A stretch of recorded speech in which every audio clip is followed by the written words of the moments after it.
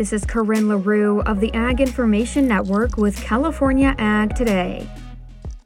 The National Agricultural Law Center, based in Arkansas, called 2023 a year for significant developments and changes on the legal front in the ag industry. Harrison Pittman, director of the Ag Law Center, walks us through a few issues to watch for in 2024. The Endangered Species Act, and particularly its relationship to pesticide registration and re-registration and how that looks going forward. I think that's one that we're going to spend a tremendous amount of time on in 2024. It was a big deal in 2023, but that is a major shift in that part of the ag industry, and I think it's one that's going to continue in a big way in 2024. I would keep a close eye on the litigation side with respect to pesticides. There's still quite a few cases going on. They're not all being decided the same way, but there have been a few over the last couple of years, and at least one recently, where the verdict has been very financially significant, at least before appeals take place. And of course, being in California, Waters of the U.S., or WOTUS, will still be something to watch for in the new year.